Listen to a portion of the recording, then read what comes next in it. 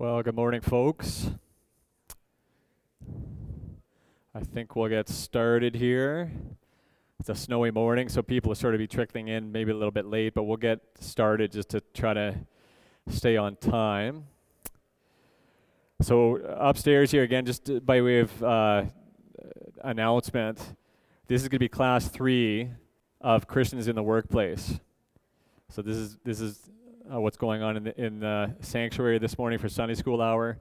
Again, in the Luther Hall, membership classes, downstairs, guidance. So this is class 3 of Christians in the workplace. Our title this morning is A New Boss. A New Boss. How Jesus' work changes our work. And I'm going to open in prayer, and then we'll get started. So why don't you pray with me now. Father God, we praise you for another Lord's Day. Father, we praise you for the gift that these Lord's Days are, that we can gather together and worship you, our living triune God. Father, we just ask for safety on the roads, even as folks will be still making their way here and trickling in. Father, just prepare our hearts now, even for this Sunday school hour. We want to learn more about your good design in work, even in this fallen world, and how you're in the business of working in us that which is pleasing to you, even making us more like Christ through our work. So help us now, we pray in Jesus' name. Amen.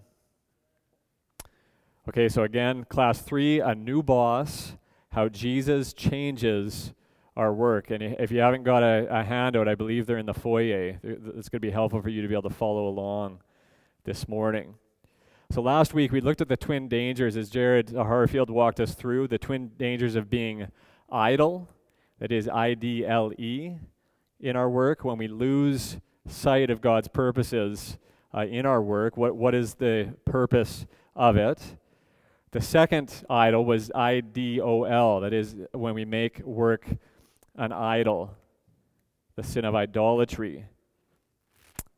So now this morning we're ready for the good news. So you can see, I mean, even if you look at your handout there, flip to the back, you can see the course outline. We're sort of moving into the second phase of this class. The first phase was the story of work.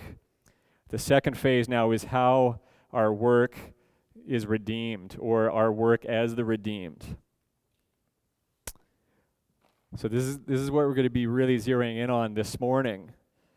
The key truth that we're going to focus on today is that Jesus' work, that is his work of redemption, changes our work. So just to sort of wake you folks up, I'm going to throw this out there, and maybe I'll just wait for one response, if there's a brave soul.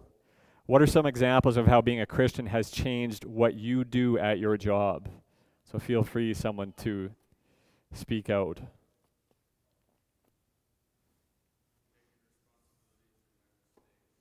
Taking responsibility for your mistakes. That's a good one. Maybe one other one.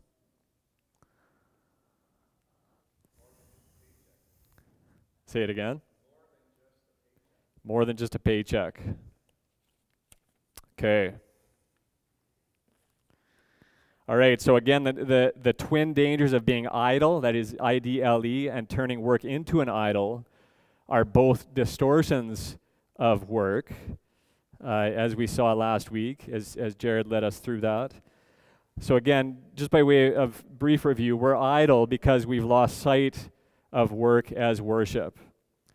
We idolize because we worship our work.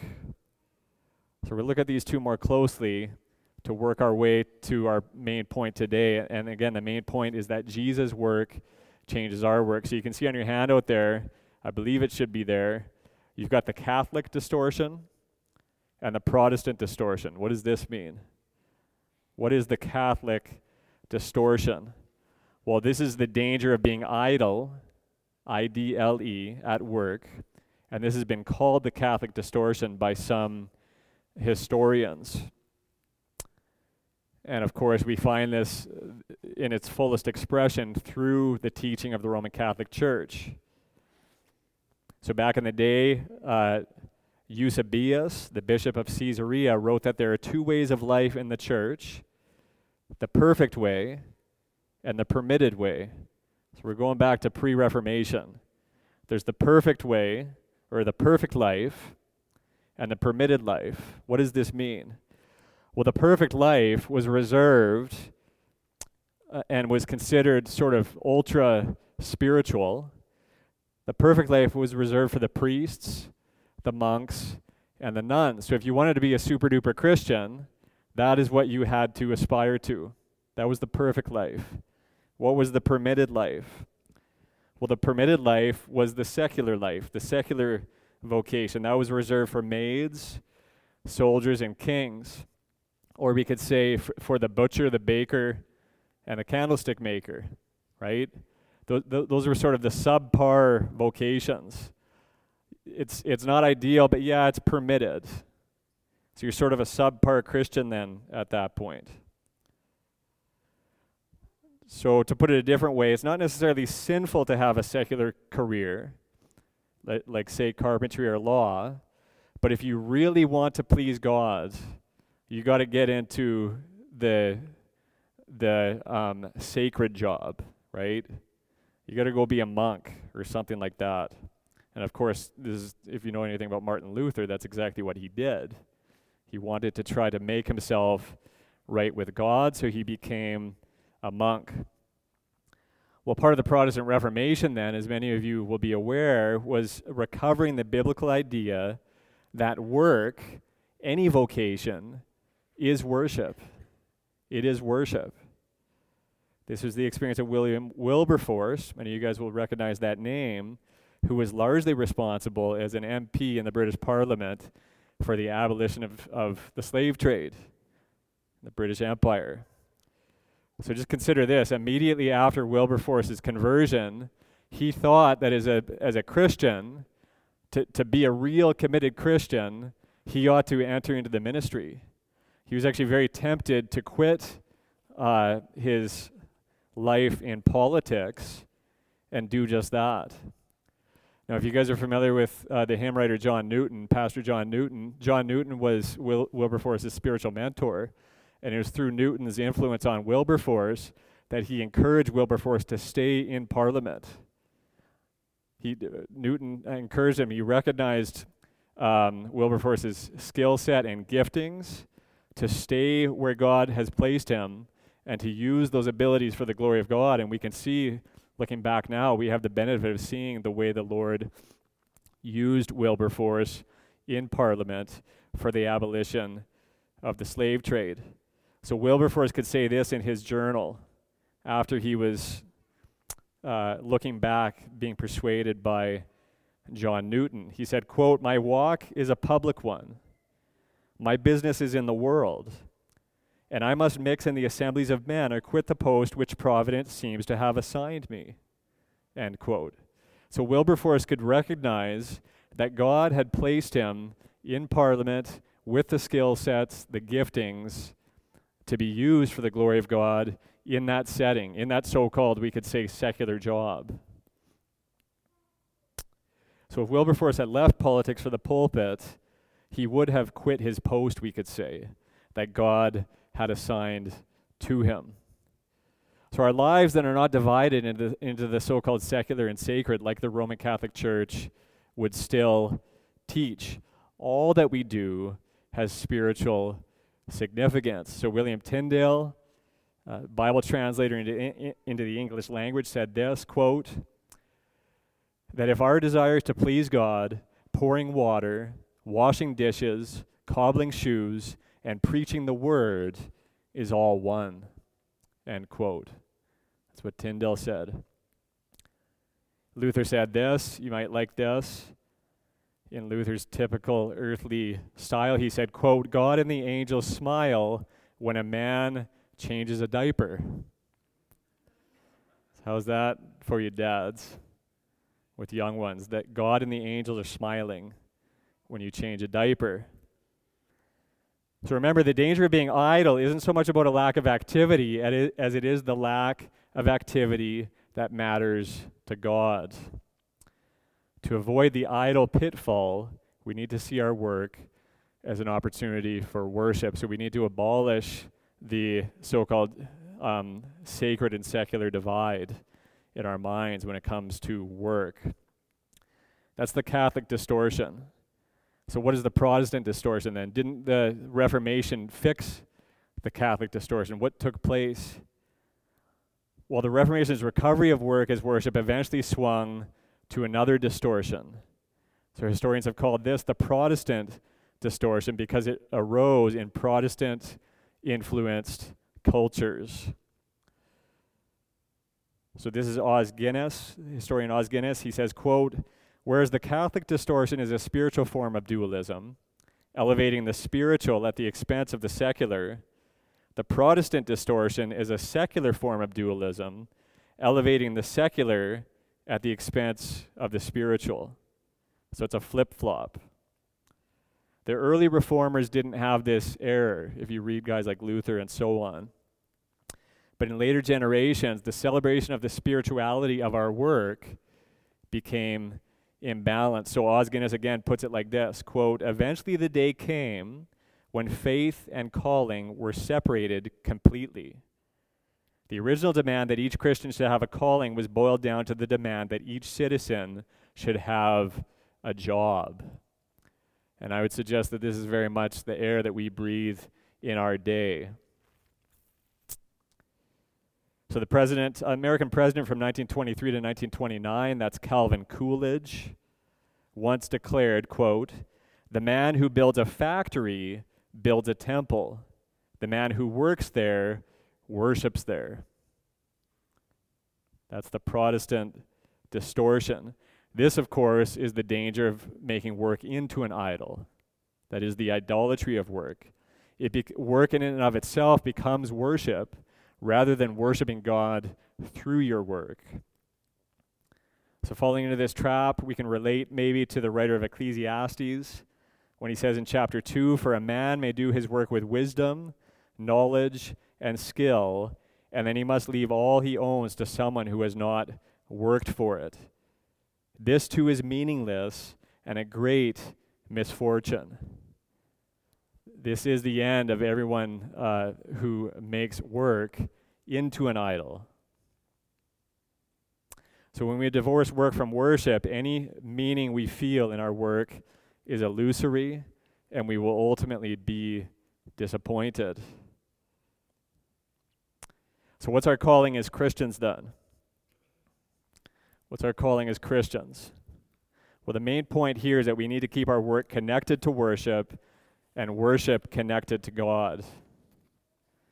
So to understand this better, we're going to introduce the terminology. Many of you are going to be familiar with this terminology of calling, or the term vocation. So the term vocation is simply a transliteration of the Latin word calling. The Latin word calling, to call.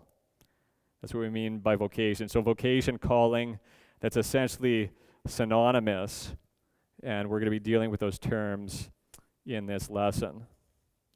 So I believe you can see, on your handout, you got primary calling and secondary calling. So this is going to be a helpful sort of way to walk through this term of calling or vocation. So what is our primary calling? Our primary calling is that call we receive when God calls us in Scripture to Christ through the gospel. That is the call to be saved. The call to be saved. So Romans 8:30, "Those whom he predestined, he also called. Those whom he called, he also justified. Those whom he justified, he also glorified." Again, Os Guinness has a good working definition of the primary calling. He says, quote, "Our primary calling as followers of Christ is by him, to him, and for him." By him, to him, and for him. So we are called by Christ, 2 Thessalonians 2:14. "He called you to this salvation through our gospel so that you may possess the glory of our Lord Jesus Christ." If you're a Christian here this morning, it's because God has called you by his power through the gospel. This is not your own doing. So you're called by Christ. You're also called to Christ, Romans 1:6. And you also are among those who are called to belong to Christ Jesus. So the emphasis there is you are Christ's possession. If you're a believer this morning, you are Christ's possession. You have been called to Christ. And the believer is also called for Christ, Ephesians 2. For we were God's handiwork, created in Christ Jesus to do good works, which God prepared in advance for us to do. So you can see the emphasis there is what we have been called for. We have been called for good works. So what is God's primary calling then? He's calling you to himself, to be saved from your sins, to bear witness to his glory. So if we're going to avoid the twin dangers of idol, I-D-L-E, idol, I-D-O-L, we must remember that our primary calling is to God and for God. So just as Jesus says, seek first the kingdom of God and his righteousness, and all these things will be given to you as well. Matthew 6:33. That's our primary calling, but what is our secondary calling? I know you guys can see where we're going here. God, believe it or not, has actually called his people, even as individuals, to certain vocations, as it were, to certain vocations. We can see part of this in Ephesians 2, which I just quoted. We are called to God unto salvation that we might do good works, which God prepared in advance for us to do. So just consider your work right now. Whatever it is you're doing, believe it or not, God in his providence has put you in that place to be doing that work. It's not some type of mistake. He has you there for a reason. Even the work in and of itself. So in other words, God calls us to salvation that we might take part in his grand plan to show his glory off to the watching world. And he does that, first of all, by means of saving you, but then by sending you out and giving you a job to do, whatever it may be, right, to show off his glory in the workplace. So these secondary callings then, that is of making money, or maybe even not, right? Being a student, being a stay-at-home mom, even being retired. Believe it or not, some people are actually called at times to be unemployed. You say, how does that work? Well, God is sovereign over being unemployed, is he not? You could even say that is your calling at that point. Now, obviously, you want to be endeavoring to find a job, right? If you're in a position of responsibility and so on, to be caring for others, you need to be looking for a job. But all of these things fall under sort of the umbrella of secondary calling. So the key truth we need to understand here is that all of our secondary callings exist to support our primary calling. So whatever you do, Paul says, Colossians 3:22-24, work at it with all your heart as working for the Lord, not for men. It is the Lord Christ you are serving. So the Catholic distortion then, just to recap, that is idleness, comes when we neglect the fact that our secondary callings actually support our primary calling. That's by God's design. There's not a hierarchy of status based on your job before the Lord.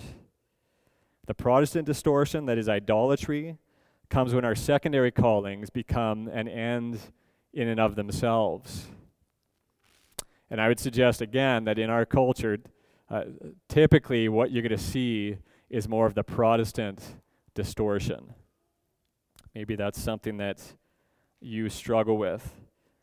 So is there any questions at this point? I want to be careful because I want to be done on time, but maybe one question, then we can move on. Alan?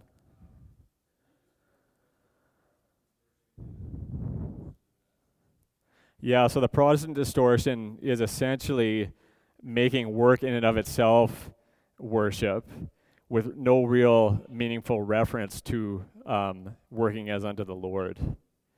So I quoted President Calvin Coolidge, who said, when you build a factory, you're building a temple.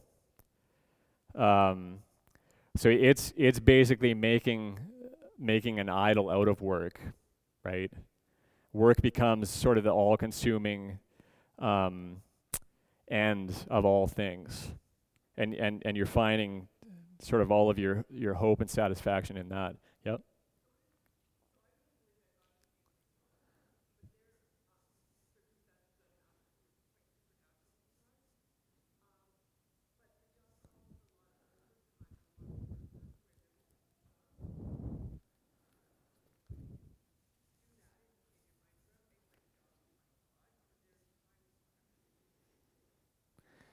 Yeah, I mean, so it's a situation like that, being called to a job where you recognize that it is the Lord who's put you there, but then maybe there.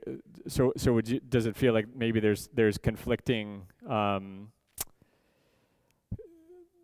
You're conflicted about how best to use your time, as it were. I mean, I would suggest maybe at this point, if there aren't children in the home and so on, well, generally speaking, you are going to be able to have more time probably to work. But then obviously in your situation, you definitely want to be focusing on the relationships that you have in your life as well, right? Like your marriage and so on. You could certainly feel free to come talk to me after, but I'm going to move on here.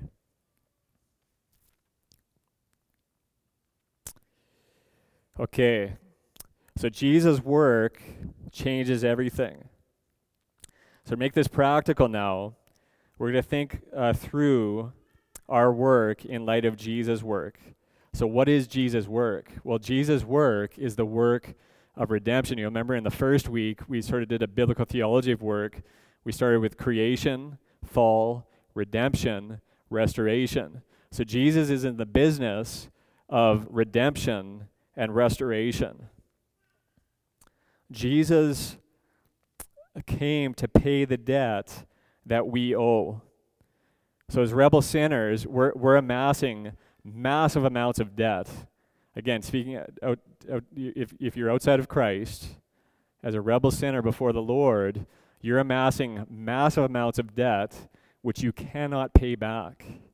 And even trying to figure out how to pay him back, what you're doing is you're actually working overtime against him. You're working overtime against him. In other words, there's nothing that you can do in and of yourself to pay the debt to God that you owe for your sin. The good news is that Jesus took that debt upon himself.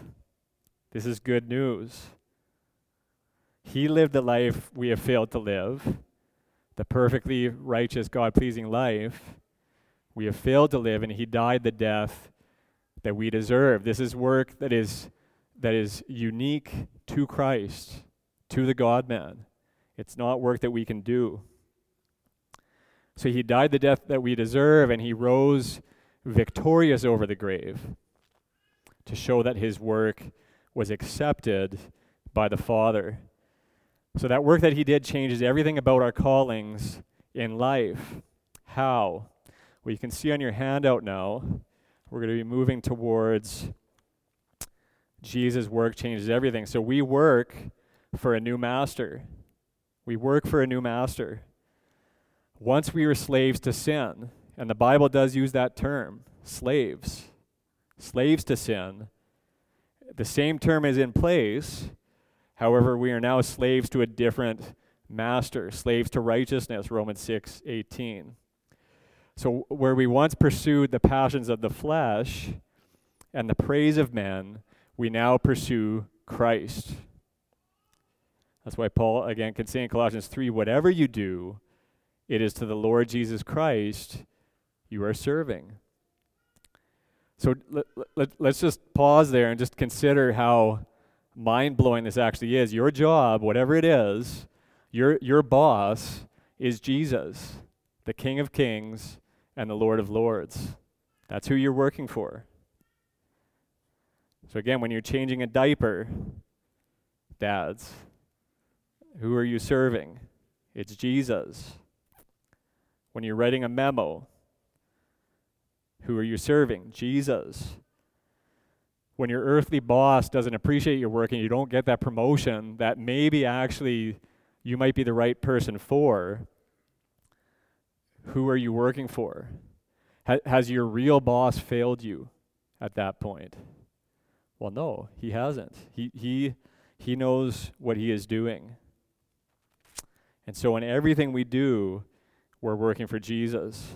That is, we work for a new master. Second, we have a new assignment.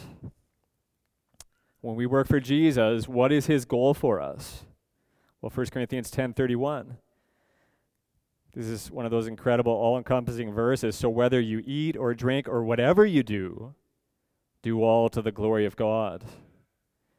So again, job one for you and me in our jobs is to show off how amazing God is for his glory.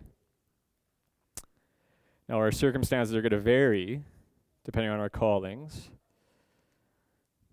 Whether you're flying a spaceship or you're playing stuffed animals with your daughter, or you're teaching a class at church, your ultimate assignment is always the same, to show off the glory of God. So thinking more narrowly about the workplace, no matter what you do for a living, you are working for something different than the non-Christians around you, right? Your assignment is different. So yes, money is important. Yes, it's necessary for life. Yes, career advancement can be good. It's not necessarily wrong or sinful. Yes, you want to help your boss, that is your earthly boss, and do a good job. There is a very real sense in which you answer to your earthly boss. And we all have to answer to somebody. But ultimately, you're in your job so that you can glorify God. This is your new assignment. So there's one critical thing, one critical fact that can bring this into focus. This is very important as well. God does not need you. God doesn't need you. Now, that might sound offensive to our modern sensitivities. We're constantly being puffed up, right? And being told how incredible and awesome we are. Well, it's actually a relief. It's a relief to know that God doesn't need you. Anything that we do, he can do better. He can do better. Sometimes we can confuse the idea of working for Jesus with thinking that somehow he needs our work. I think this can actually be a very real temptation, particularly maybe in the ministry.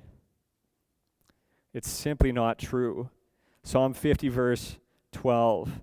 If I were hungry, I would not tell you, for the world and its fullness are mine. So it's very important. We need to remember that God is not lacking in any way, shape, or form. We're not filling any type of need or void in God. This is a good thing. So question then, if he can do it better, well, why does he give us our callings, our secondary callings?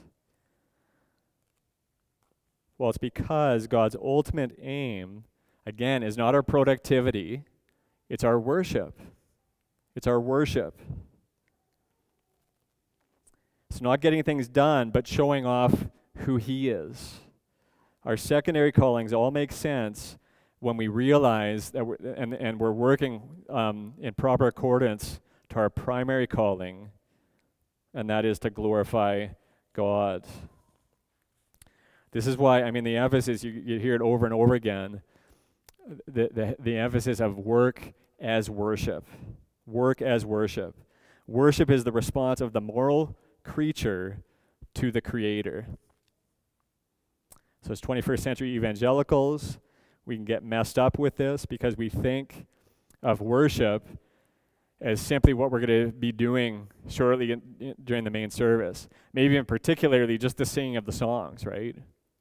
And that is worship, right? We will be singing, we'll be singing praise in worship to our God, but all of our lives, whether you eat or drink or whatever you do all to the glory of God. So it doesn't mean then that you stop on the factory floor, you stop production and start singing praises to God, right, out loud, because this is what you're called to do. No, it's in that context, it's through your work that you're worshiping God. It's through your work. So again, let's circle back around to Colossians 3, working hard as unto the Lord. And how is that worship? Well, working hard for Jesus shows that he is worthy of hard work.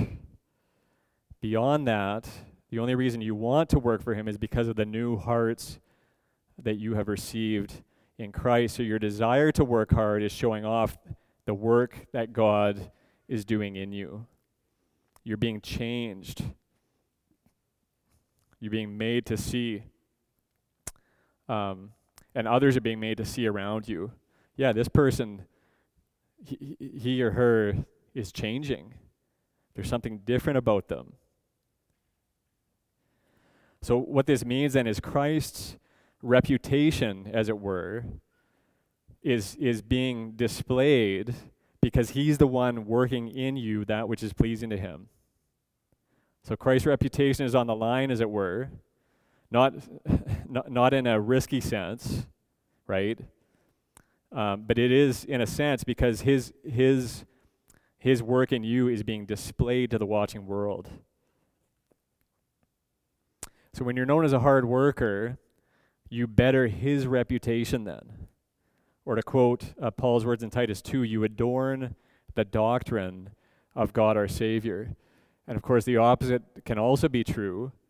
The nations blaspheme God because of poor Christian witness, right? This is something that you see throughout the Old Testament with sinful, idolatrous Israel.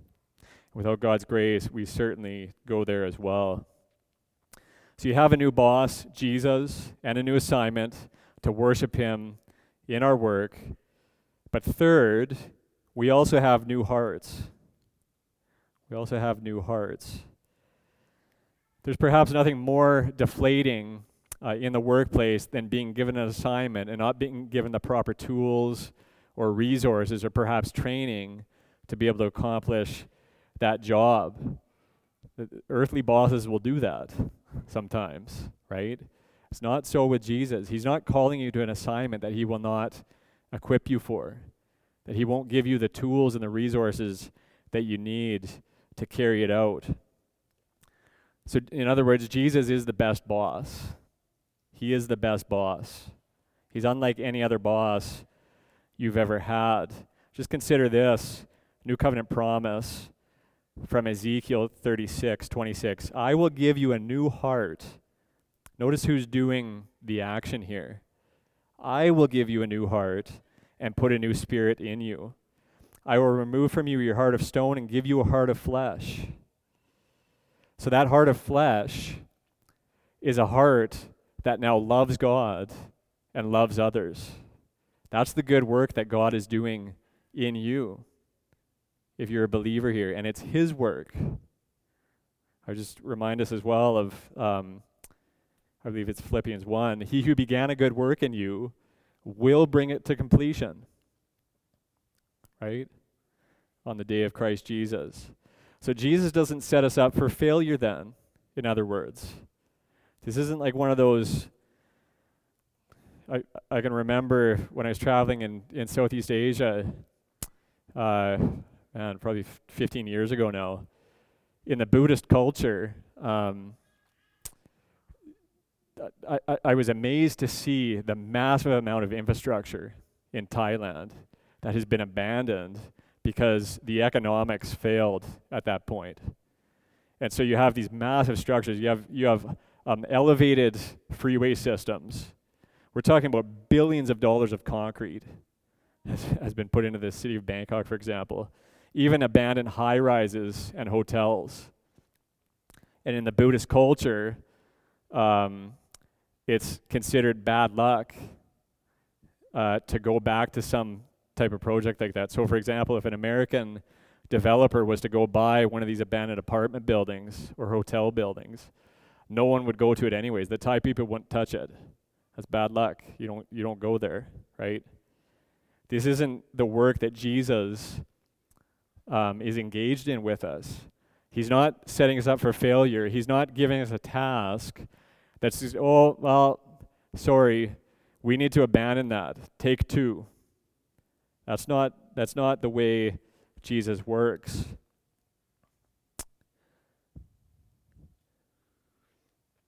So we ought to be then growing in confidence and trust in our Lord. He will not let you fail his assignment for you. You may fail at your job sometimes, right? We all have. But he's not going to fail at his assignment for you. His work will not fail. So just think about your own job then, whatever it may be. Your art may never hang in a museum. You might actually never get that promotion, right? You might not. But Jesus' plan for your work will come to absolutely perfect fruition. The portrait that he is painting through you, as it were, for his glory, will come about. He is not frustrated in his efforts, as we often are with our limitations. So having been given a new heart then that loves God and loves people, he will bring you to a place where you can be content in whatever station he has put you in. And that certainly is a mark of Christian maturity, isn't it? Paul could say that he's learned the secret of being content no matter the situation. No matter the situation. So we have new hearts. Last, we have new rewards. So what are you working for? Is it money, power, fame, comfort, a school building named after you? In Canada here, they're going to change the name after a couple decades anyways, right? A house at the beach, helping lots of people, right? These things, the motivation can look good. Oh, I just want to help lots of people. I want to change the world. Or maybe it's all about fully realizing your potential. Well, the rewards Jesus provides are far greater than anything that the world offers. They last forever. They last forever. All of this stuff on this earth is going to rust and melt, right? So consider what Paul says to the slaves in Colossians 3 again. Why does he tell them to work with sincerity of heart as for the Lord and not for men? Well, it's because they know that from the Lord you'll receive the inheritance of your reward. So if that's true, and it is, then no vacation house can compete with this reward. It's an eternal inheritance. So there's no greater reward in the universe than what Jesus gives to those who work for him. And that it doesn't matter what your job is, what the perception of value or worth in the world's eyes. Jesus is the boss, and he gives the reward.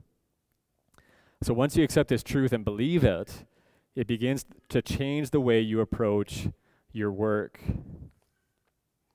So you no longer do your job to provide, you're seeking for your job to provide you with ultimate rewards. Well, that's something that your job cannot bear. Your job wasn't created to be able to do that. Only God was. Only God is. I should just say, of course, God is not created. He is the uncreated one. But only God can bear the weight of giving the rewards that you desire. Or maybe even the rewards you don't desire, but the best rewards. So you're free then from idolizing work to make it an arena then for loving God and loving others. You're free from the trap of idleness, from growing frustrated and bitter in the drudgery that your job brings. Now, I was just going to share a little tiny story here that happened this past week, and I was very thankful to the Lord that I was preparing, basically just going through this material this week in preparation for this Sunday. I've been working on a job down in Arrowwood, so it's a long drive. I've been working on this job for about a month, over the past 3 or 4 months. So it's been a big job. And I think I've been finding out that I sort of underbid the job. So if you're a contractor out there, you know what that is like. For the last maybe week or so, it's like, okay, I don't think I'm making much money anymore. I'm still paying my employee, but I'm here, we need to get it done. Well, this bathroom, here's a lovely thought on a Sunday morning. This bathroom has a macerating toilet. A macerating toilet, what's that? Well, it has a grinder pump underneath the toilet that grinds everything up and discharges it into a discharge pipe to where actual plumbing is. So you use this toilet in an application where there's no plumbing.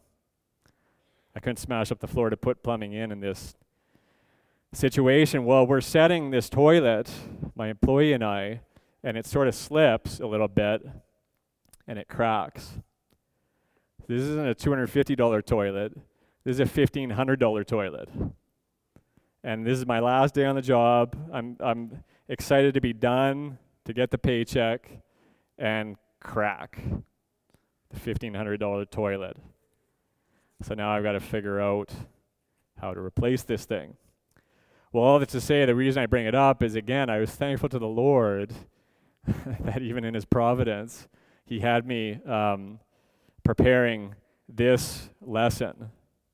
Because again, even in the midst of the frustration, the toil, the futility of it all, it's not about me making big super duper money and looking like an incredible plumber, right? And even my response in that moment, the home builder I work for, my employee and others are watching. So I had to ask God for the grace to respond well. So your happiness is secured elsewhere. You don't need your job to make you happy. And again, ultimately it won't. Like I said before, your job is not designed to bear that weight. Only God can bear that weight. So knowing that you work for King Jesus and not for men changes the way you approach your job. You have a new master, a new assignment, new hearts, and new rewards, all because of Jesus. So this is not a series of bulletproof points to pull out of your mental wallet here and there. Again, this is a whole new way of thinking. This is the Christian lifestyle, as it were. And it is an eternal perspective.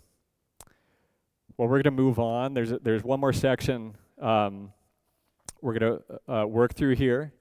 You can see in your handout, and that's the freedom of working for Jesus. The freedom of working for Jesus. So first of all, you can see freedom to trust. Freedom to trust. The workplace is a place of worry. The workplace is a place of worry, and if you don't think it is, well, you're probably lying.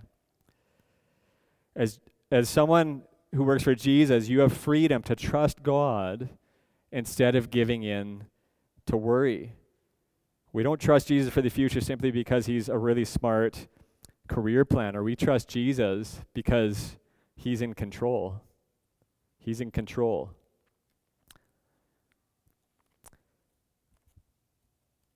So think about a worry then. So this is a bit of a mental exercise. Think about a worry that you have at work right now. So not a hypothetical one, a real concrete worry that you have right now. And we're going to sort of analyze this a little bit. Consider if that fear or that worry actually came true in your job. So you can feel your blood pressure rising. So here's where we consider these truths from Scripture, God is in control, right? We talk about God's sovereignty around here. That means he's in control of your job, every detail, even perhaps of allowing that fear to come true. So God's promised to use everything for our good and his glory. In other words, the only reason he would allow that fear to come true is because, believe it or not, you might not recognize it, he actually has good purposes for you in allowing that to come true. Right? So God loves you. He's committed to you. He is committed to you to work in you that which is pleasing to him. And again, his reputation is at stake in it, so he will surely make it come to pass. And again, Jesus is your ultimate boss. So no circumstance in your life will ever surprise him or keep him from accomplishing his purpose in you. So this is the way we're tempted sometimes to combat worry in the workplace. We'll say things like, oh, it doesn't really matter, right? I don't really care. If this sale falls through, no big deal, right? Well, in a sense, saying things like that, it could be true.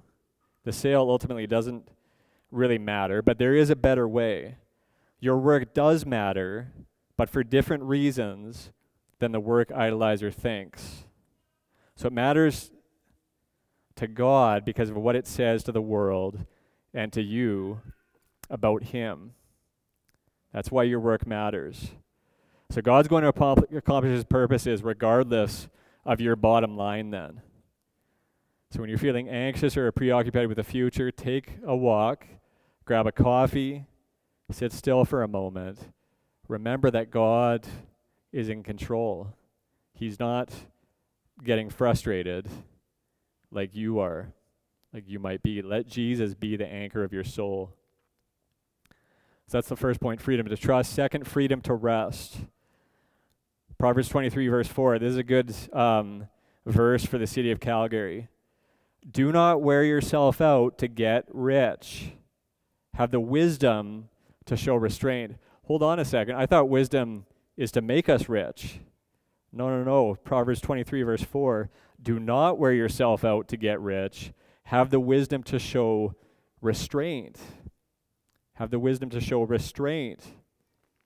Rest is a good thing. What does rest do? It reminds us that we're finite, weak, needy creatures. And it reminds us that God is the infinite one. He is the all-powerful, all-knowing one. And rest reminds us to even enjoy the fruit of our labors. So God knows our limits then, and believe it or not, he actually designed them. God designed your limits, and I want to get real concrete here again, because we can just think about this in the abstract. God designed your limits, right? Your limitations, your weaknesses that you're experiencing right now, today, whatever it is, this next week, last week, right? So what is the limitation that you're feeling right now? Just recognize God designed that. He designed it. It's for your good. It's for his glory. And part of what it's doing is reminding you to rest. It doesn't all depend on you. It depends on him. So if we really understand that our assignment is mainly about showing off who God is in our work rather than accomplishing specific things in our work, what would change then? What would change in your thinking? Would you still burn the candle at both ends? Would you still curse your need for sleep each night? Maybe not everyone does that, but probably some here do. You just don't feel like there's enough hours in the day, right? Well, recognizing these truths gives you freedom to rest. Third, it gives you freedom to serve.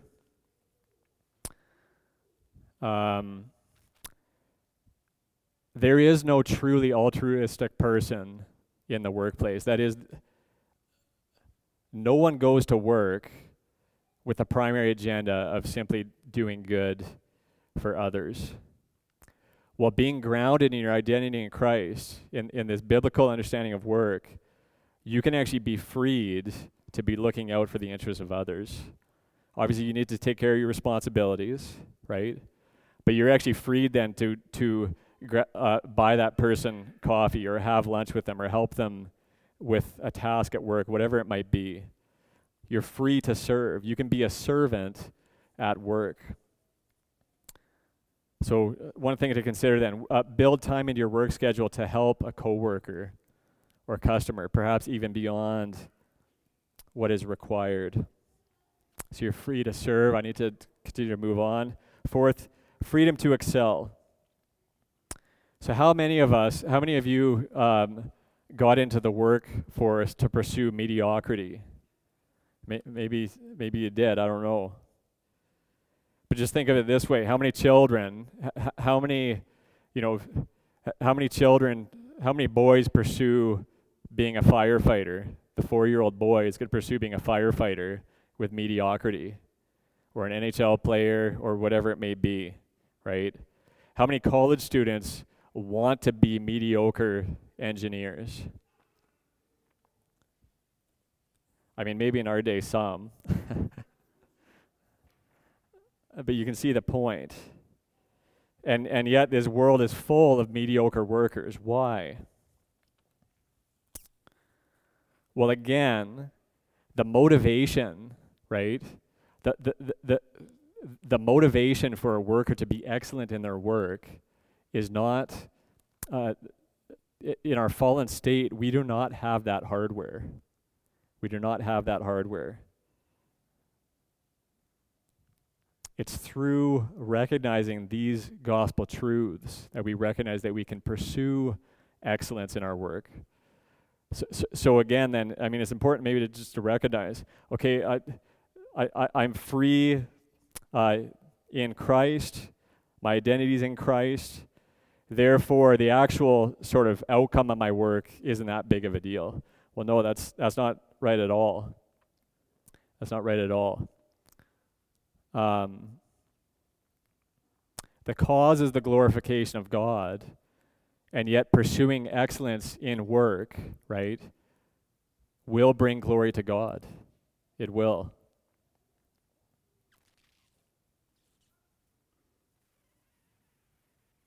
Proverbs 22, verse 29 tells us this: "Do you see a man skilled in his work? He will serve before kings. He will not serve before obscure men." So skilled work, then, we could say, led to majestic service in this sense. So you think of characters like Daniel, Nehemiah, Mordecai, who are working for a king. So just consider, again, we work for the King of Kings and the Lord of Lords. So what that should do then is it should change our attitude, our motivation, our energy to actually be doing skilled work, in whatever the Lord has given us. In Christ, then, you are free to pursue excellence. I'm going to close here. We're going to talk about joy to close. I said in the first week that work in a fallen world is toilsome, can often feel fruitless, and it's compulsory. And yet as redeemed people working for our Redeemer, we can have true joy in our work. How? Well, because even as the earthly fruits of our labor decay around us, our work is accomplishing something that is eternal and will never fade. It is showing off the glory of our Lord.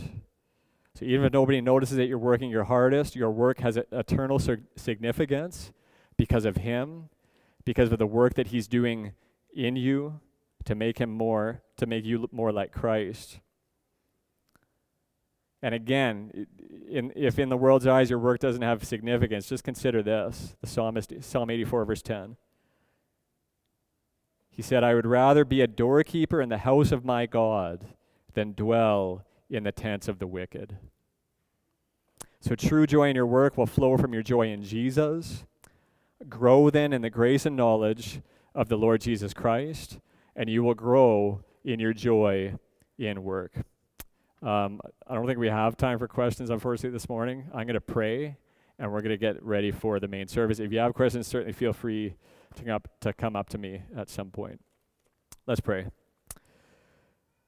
Father God, I just pray, hope and pray that this has been helpful for us this morning, Lord, that we would go to our jobs, whatever it may be,